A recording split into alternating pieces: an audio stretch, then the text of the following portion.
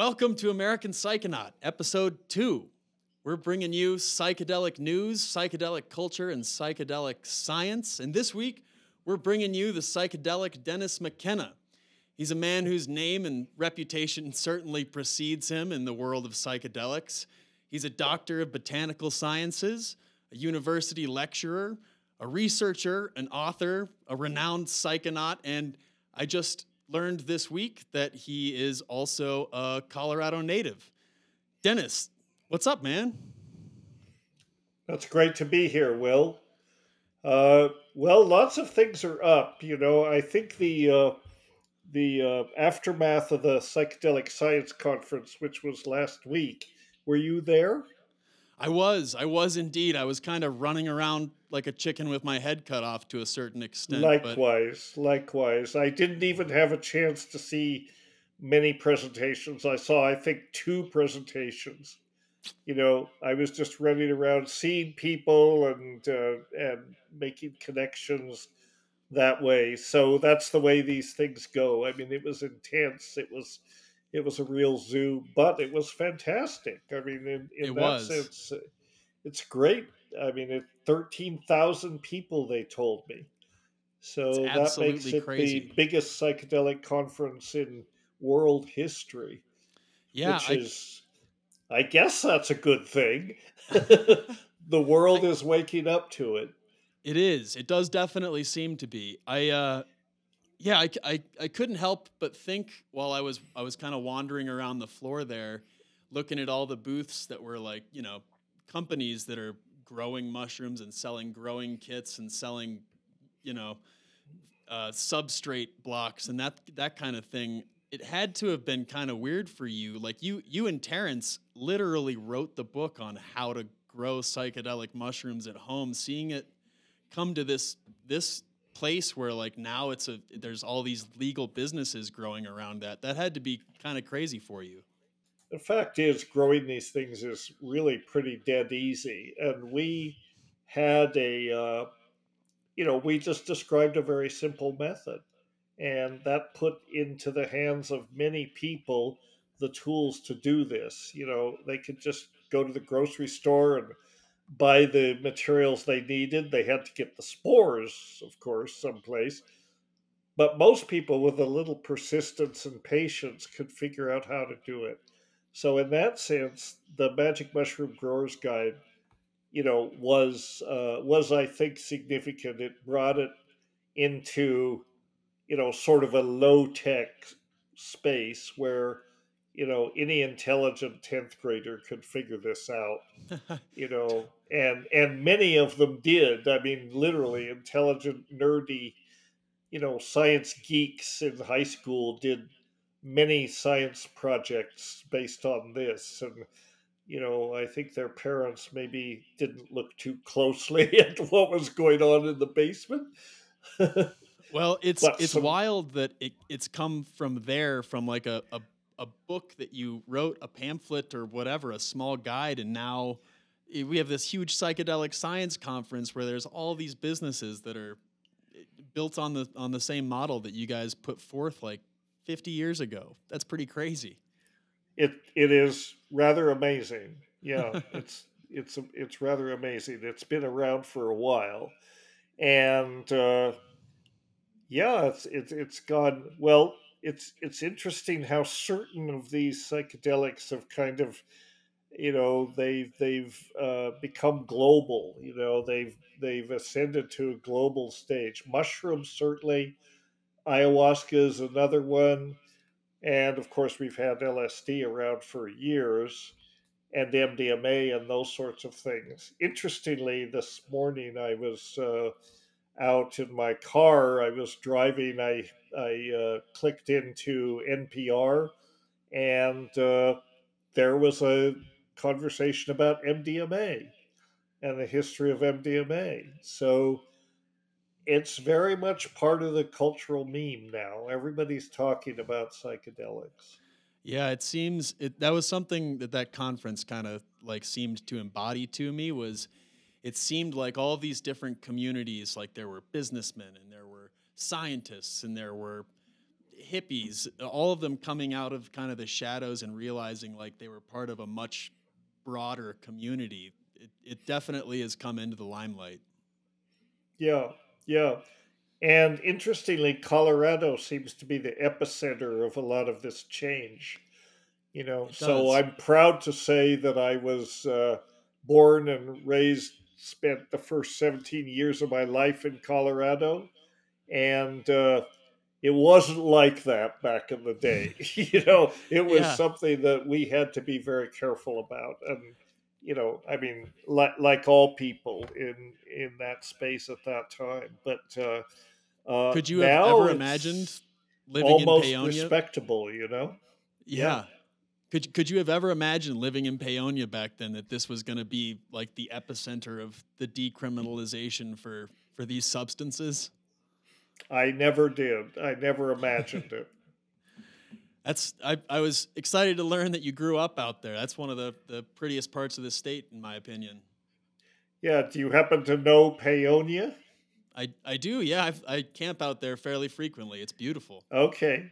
Well, actually, I was just out there a couple of weeks before the conference, and there was a symposium in Aspen. Aspen, as you can imagine, is also another epicenter for psychedelics. There's now an Aspen Psychedelic Resource Center there, and they put on a very nice symposium. They kindly invited me to come and be the keynote speaker.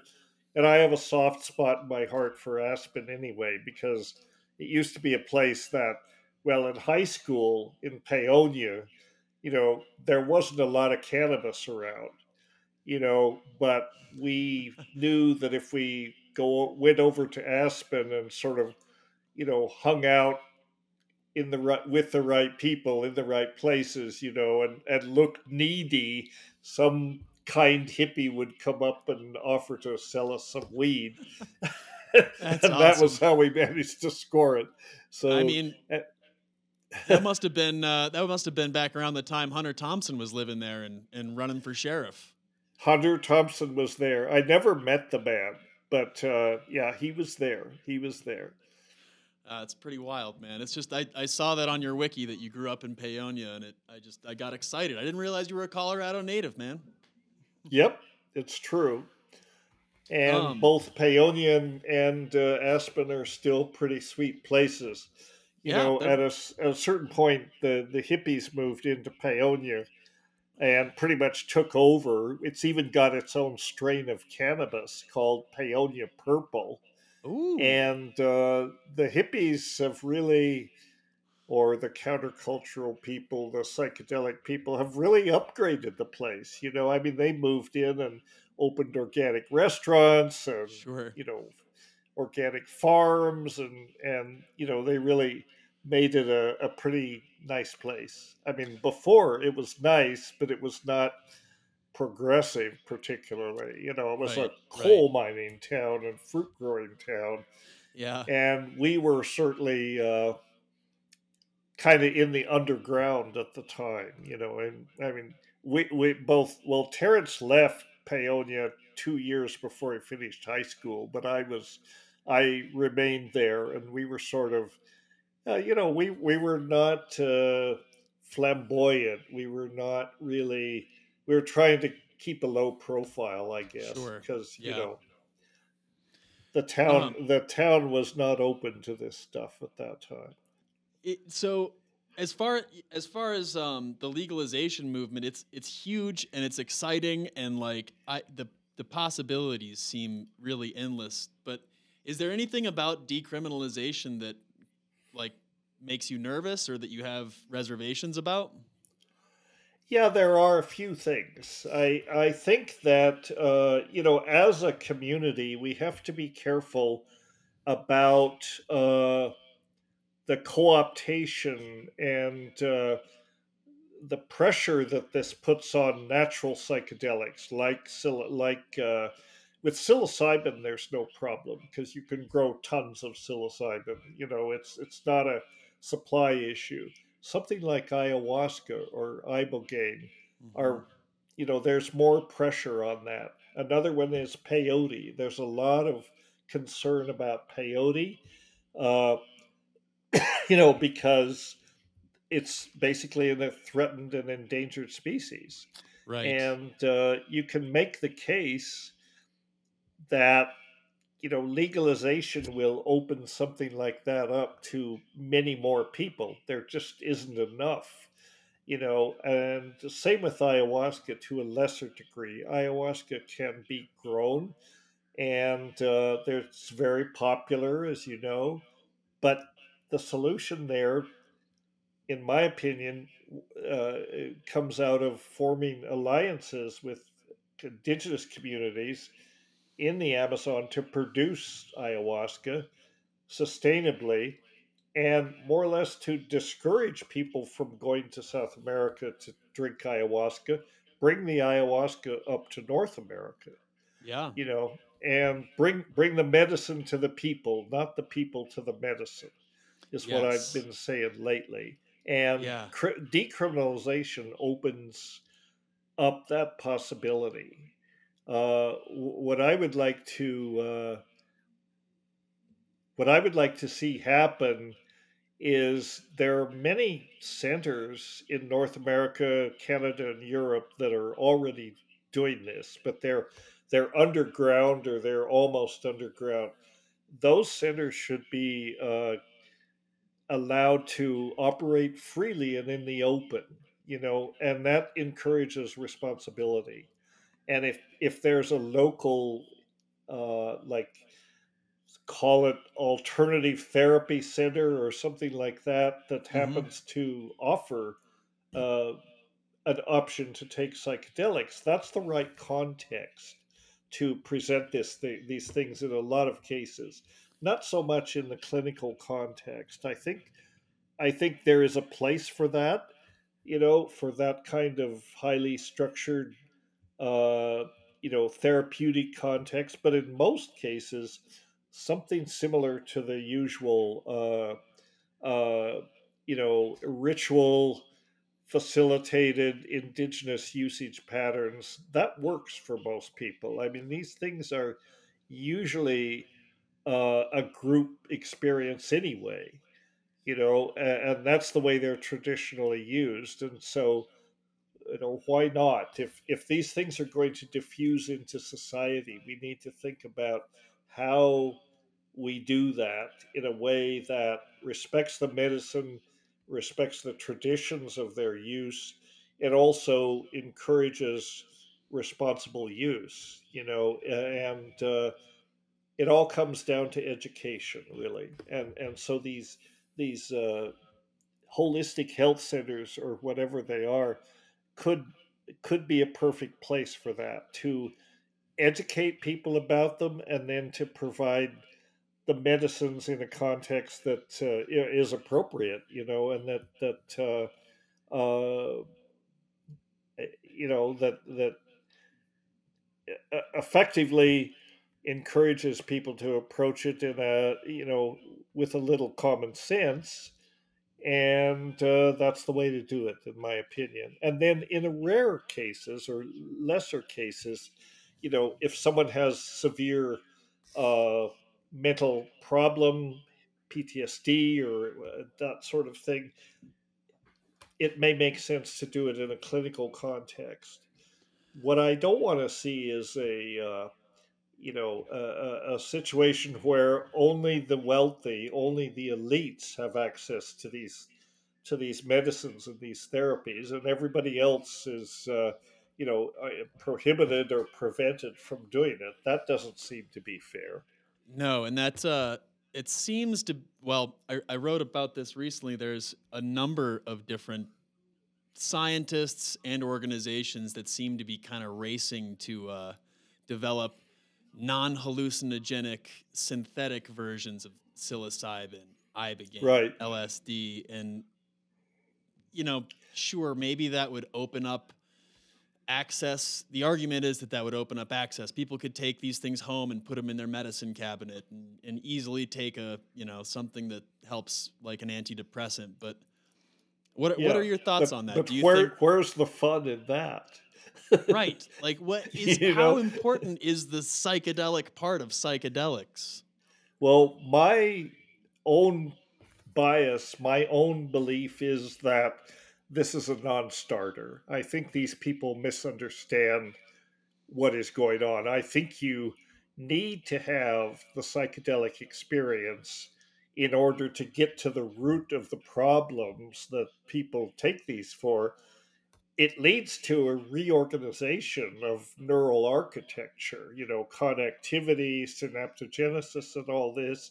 Mhm. But that arises from the the experience itself. I don't think you can split these things apart, and just have the molecule and say take the molecule that'll, fix the receptors that will do all this stuff on the neurological level, and you really don't need to bother with a psychedelic experience. So I really disagree with that. I mean, this is basically saying the psychedelic experience is an undesirable adverse side effect of the Right. molecule. Right. I couldn't disagree more. I think that people take these to have access to meaningful experiences that change their lives. And if you just take it and maybe it changes your receptor ratios, changes a lot of things on the neurological level. But if you don't have the experience, what makes it any better than the psychopharmaceuticals that we already have? I mean, I think this work is being undertaken, number one, probably by people who don't have never had a psychedelic experience and Yes. perhaps Yeah. don't appreciate the qualitative aspects of it. And then of course there's the profit motive. We can come up with a molecule that has this adverse effect engineered out of it, and we can sell it to a lot more people. And certainly the profit motive is, very much part of the psychedelic renaissance, or the psychedelic revival. I guess that capitalism and greed is part of the equation no matter what. And psychedelics don't cure you of that, Right. So, or maybe some people, but I think, I could, I just think this is a complete misunderstanding of what psychedelics are. If you, I mean, the word itself means mind manifesting, and so if you produce a molecule that does not manifest the mind, then by definition, it's not a psychedelic. Kind of in that same vein, you kind of touched on this a little bit earlier, but I've been wondering and talking with people in the community about this idea that like as we're building this new frontier of medicine, there already exists a long, like thousands of years of tradition and ceremonial use of these substances. Right. And I kind of been wondering, like, as we develop the curriculum for psychedelic therapists and the certifications and the licensures, how much should, in your opinion, like, how much do you think we should be building from scratch? And how much should we be consulting these ancient traditions and appropriating some of their some of the traditions that they use to facilitate these things? Right. Well, I think that cultural appropriation or co-optation is a concern, uh, but I also think that we have to acknowledge that, as you said, uh, indigenous traditional cultures have been using these things for 10,000 years. They've learned a lot about how to use them, and this accumulated knowledge, I mean, one can say, well, it belongs to these cultures, and we shouldn't be stealing from it. That's one thing. But you can also say, well, these plants are the common cultural heritage of humanity. These really belong to earthlings, and everybody is indigenous to Earth. We're all indigenous people. I think that these plants should be thought of as a common, uh, almost co-evolutionary uh, heritage of humanity. And uh, so we should learn from this accumulated knowledge. At the same time, we should acknowledge that we're not indigenous.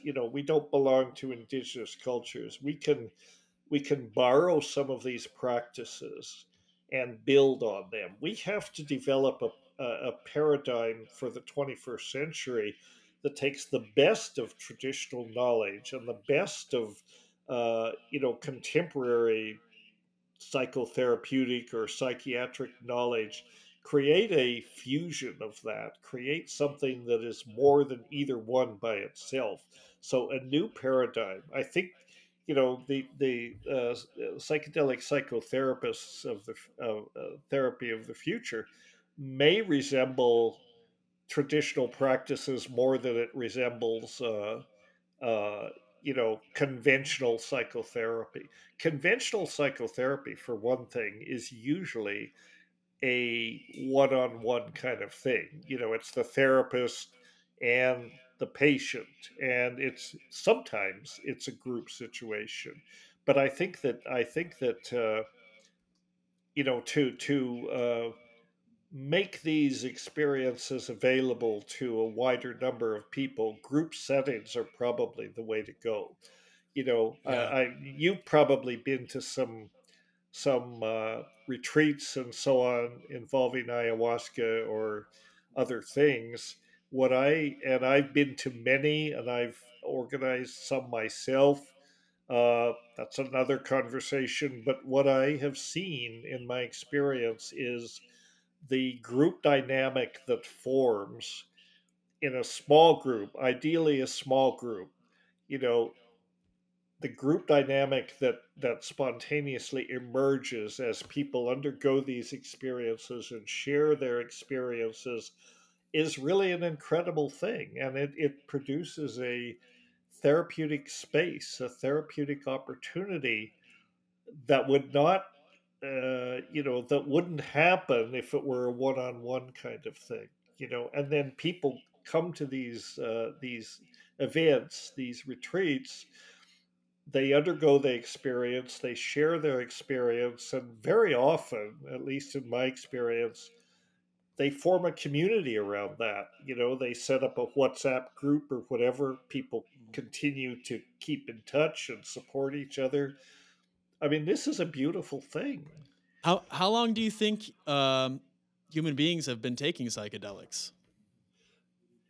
Well, that nobody really knows. I am on the fringes. I'm on the extremes of this. I believe in the stone ape theory. Yeah. I'm one of the promoters of it. I think it's possible. I think it's probable, actually, that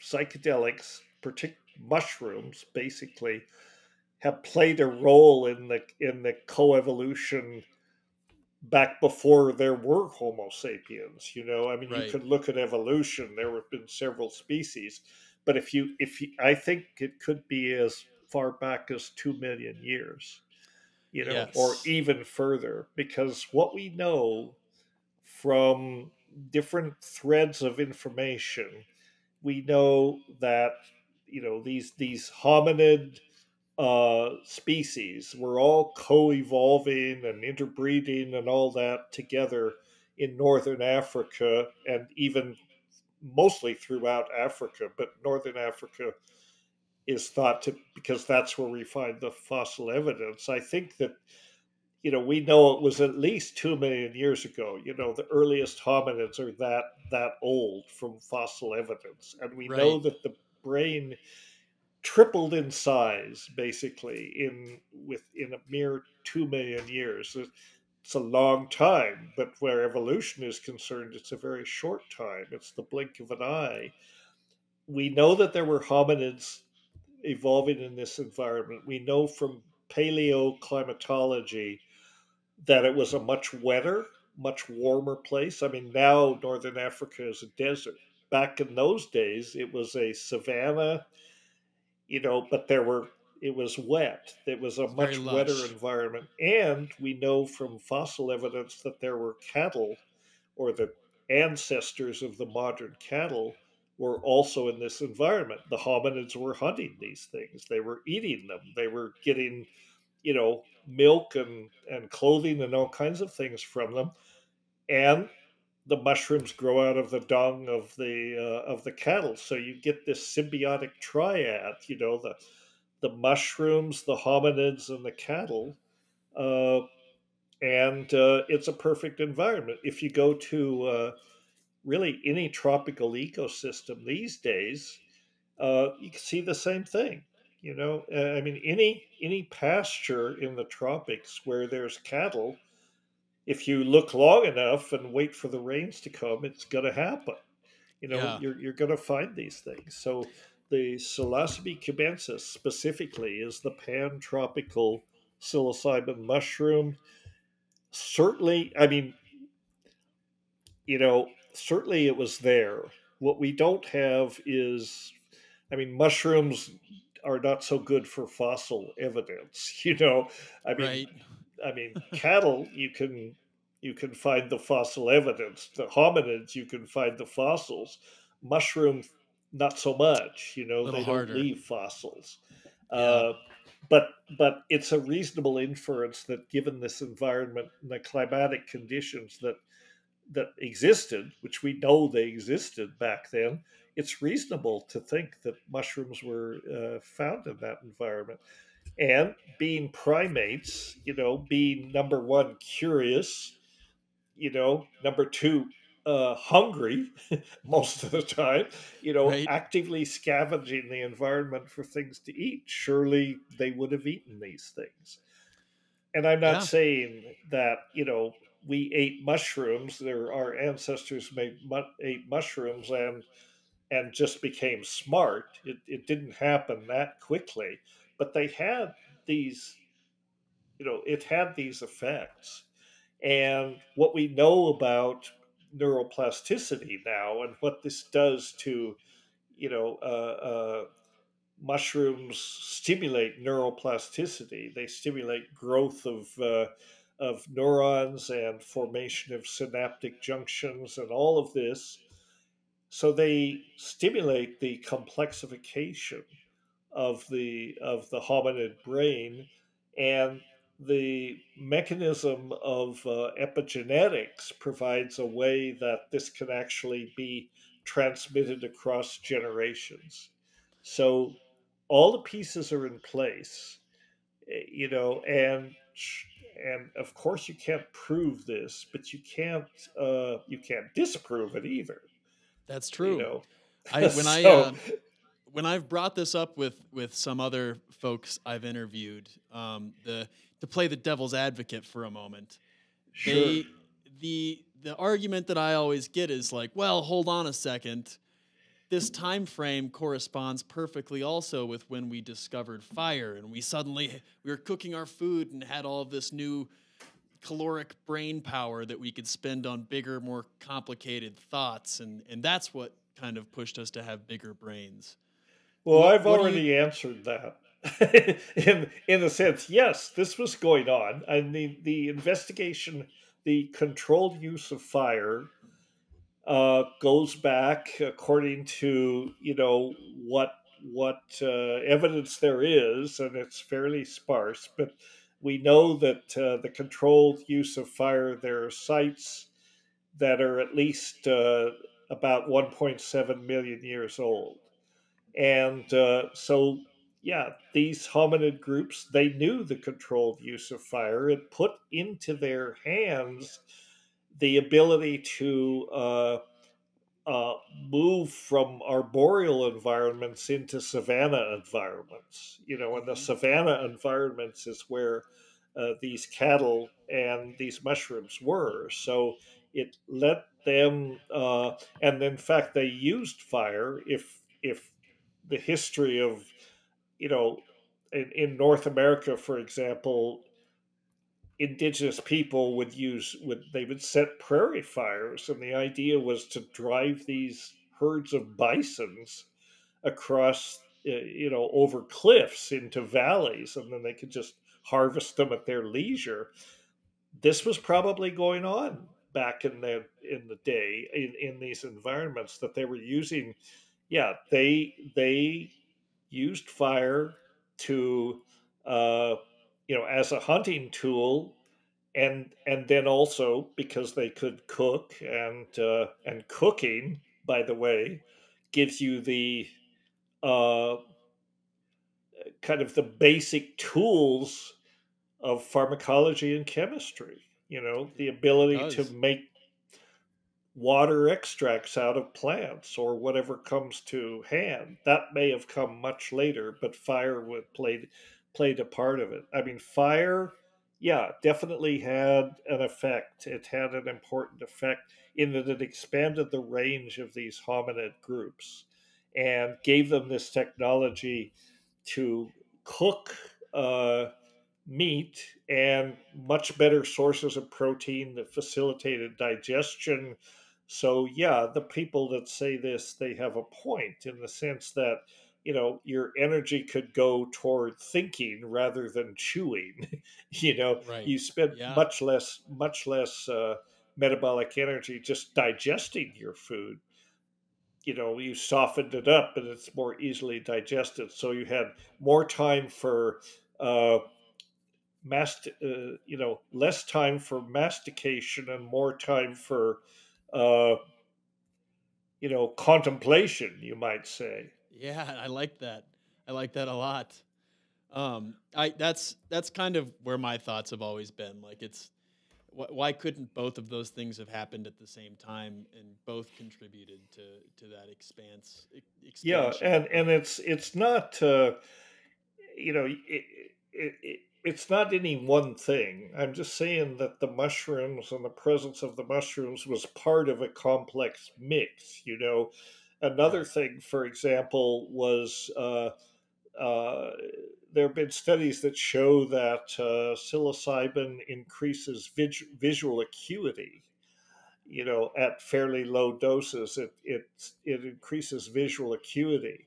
So Hmm. if you're a hunter with a spear, trying to, bring these cattle-like ancestors down, that's got a facility. It basically it made people better hunters. That makes perfect Some sense. folks have said, one criticism that's been leveled at this idea is, basically that if people are stoned all the time, you know, they can't deal with their environment. A lot of times, the high doses of mushrooms, it doesn't put you exactly in a position to, closely monitor your environment, right? Because you're loaded, you're not paying attention. On the other hand, lower levels of these things puts you into a hyper vigilant place where things in the environment, you're much more aware of them. I Yeah. mean, you're aware. If you, for example, even today, if you take, say, psilocybin or ayahuasca or something like that, even though we're not indigenous people and we're certainly not hunters, but we can take psilocybin and go into nature. And if you just go into nature and sit quietly in that state, the background comes forward. I've often said this, that brings the background forward. You notice processes going on in nature that normally are suppressed, because they don't have immediate survival value. I mean, you need to have your attention focused on the saber-toothed tiger that's about to eat you. But if you do it in a controlled situation where, for the moment you don't have to worry about saber-toothed tigers, you could take it and you are become much more sensitized to processes in the environment that are normally that we don't pay attention to. Yeah, So I that think that's part of the picture as well. that all makes perfect sense to me, and Of I am course it I'm a does. firm advocate for the stoned ape theory. I think you guys really are onto something there because I it just seems like in my mind mushrooms had to be the first like mind altering substance we really started using as a species, like brewing things, Sure, smoking because things. you don't need tools. That's the other Yes. thing about mushrooms. Something like, all you have to do is have curiosity, and the curiosity to bend over and pick this thing which appears out of nowhere and take it. No technology involved. That's the thing. Something like ayahuasca, and the mushrooms are, particularly psilocybe cubensis, they're big and they're noticeable. Some psilocybin mushrooms, lots of mushrooms are kind of hard to find. They're tiny. You really have to be looking for them. But psilocybe cubensis just kind of smacks you right in the face, and Yeah. they get to be big. They're golden and they're noticeable. And so I think this was part of it. This was a big part of what was going on. Something like ayahuasca or any of these plant-based medicines, if it requires making extracts and so on, yeah, they could figure out how to do that, but that was probably several million or hundreds of thousands of years in the future, where they actually started, you know, practicing what amounts to primitive chemistry. Make water extracts and throw stuff in there and see what happens. Yeah. Uh, Mushrooms don't require any technology. This is one of the things. All you have to do is pick it and eat it, and wait and see what happens. Okay. Fast forward 2 million years. Um, the last time you and I talked, it was 2018, and you were just getting ready to um, launch or announce or get started the McKenna Institute. McKenna Um, Academy. McKenna Academy, pardon me, pardon Right. me. Um, Go ahead and tell us about the McKenna Academy and what's been going on in the last 5 years for you guys. Okay. Well, yes, we incorporated the McKenna Academy in 2019. Originally in Canada, I moved to Canada in 2019, so we incorporated here. And then, for various reasons, we decided it made more sense to uh, base it in the States.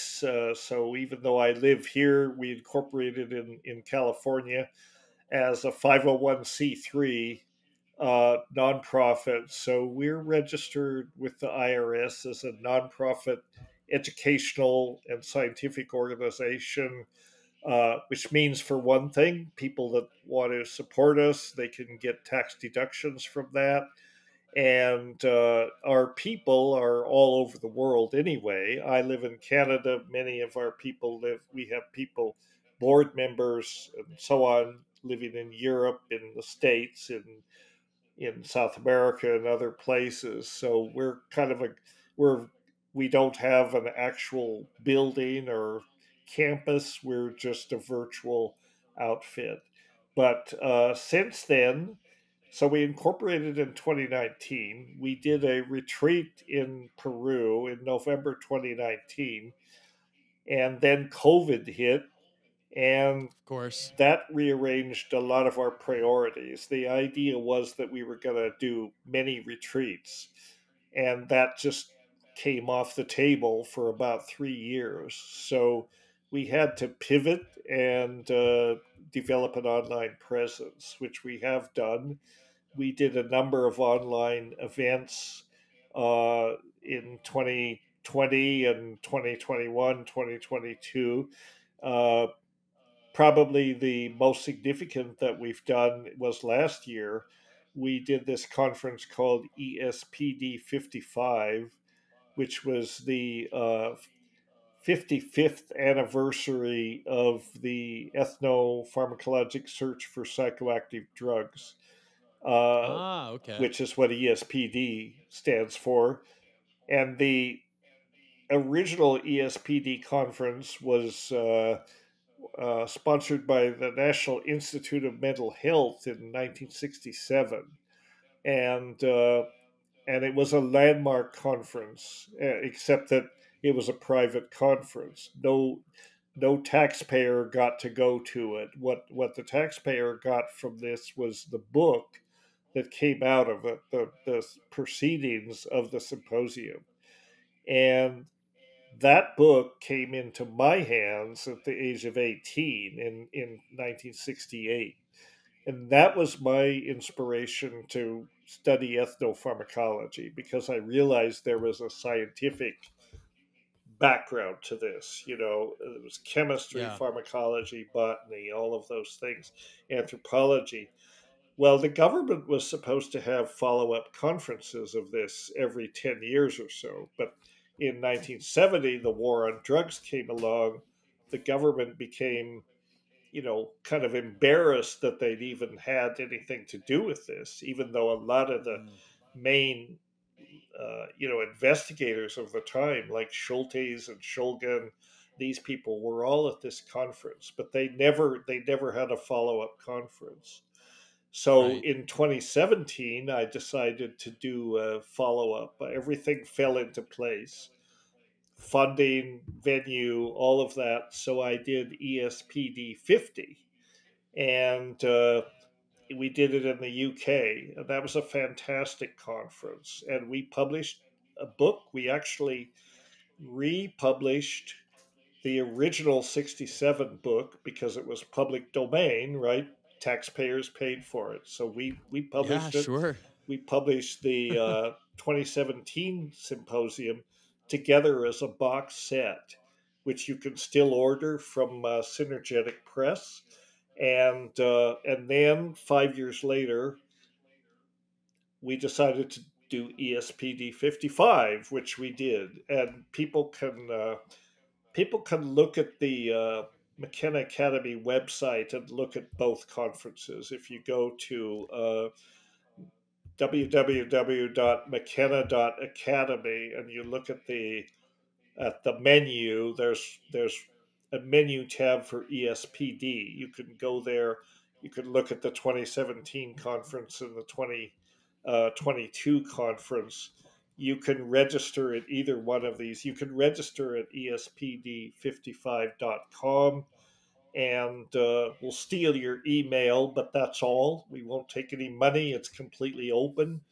There's a lot of good stuff there. There's incredible presentations there. You can watch them, and there's a book coming out. We've just finalized the symposium uh, volume for ESPD 55, and that'll be published either later this year or more likely next spring. But that will be Okay. available, and Synergetic Press is the one that's publishing it. They're great print. They're a great outfit, by the way. They handled all of the book sales for the MAPS conference, so they're on track to be the premier, uh, psychedelic publisher in the world, or at least in North America. And incidentally, just shameless self promotion here. The Please. My memoir, which came out in 2012, before when I was just a freelancer, there was none of this academy or any of that. But Synergetic just published a second edition, a 10th anniversary edition of my memoir, The Brotherhood of the Screaming Abyss, and that's available too. And it's the old one. It's the 2012 edition plus an additional chapter, or afterward, actually, an additional 50 or so pages looking back on the last 20 years since basically the first edition kind of ended in 2000. But this looks back on the 20 years, 23 years since then. I was on the ESPD 55 site last night, and I was listening to Oh, Paul Stamets' presentation on the stoned ape theory. So I was really glad you brought that up. yes, all the presentations are there, and the whole idea of the ethnopharmacologic search is that we want to look into the obscure sort of nooks and crannies of this space. There's a Hmm. lot of psychoactive drugs that nobody knows anything about. For example, the presentations that Shaheen Yeah, yeah, I Enterman saw on that the in there. Zoroastrian psychedelics. Pretty Hmm. cool stuff, actually. So people can buy that, or they will be able to buy that, but you can look at everything on the espd55.com site. Yeah, I'm kind of a voracious podcast listener, and so when you shared that with me, it was like I've got talks to listen to for the next week and a half. Yep, yep. It's And perfect. please feel free to share it. It's been a real pleasure. It's been an absolute pleasure, man. I hope we get to talk again in the not too distant future here, and I get to catch up on some of the other stuff you're doing. Absolutely. Yeah. Anytime. I'm looking forward to the next one. Sounds good. All right, Dennis. Hey, take care, man. Okay, you too. Bye bye. Bye bye.